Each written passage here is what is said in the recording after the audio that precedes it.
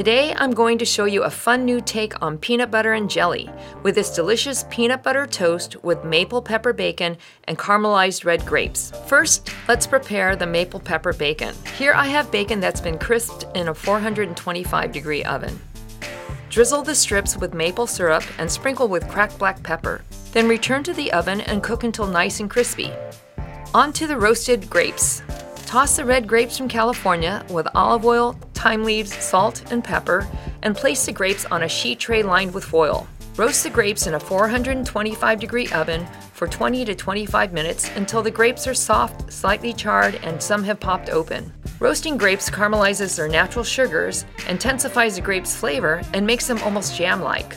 Next, spread some hot toast with peanut butter, top with slices of bacon, roasted grapes, and a sprinkle of peanuts. Adults and kids alike will love this fun and sophisticated update to PB&J. Peanut butter toast with maple pepper bacon and caramelized red grapes. Great for breakfast or brunch service.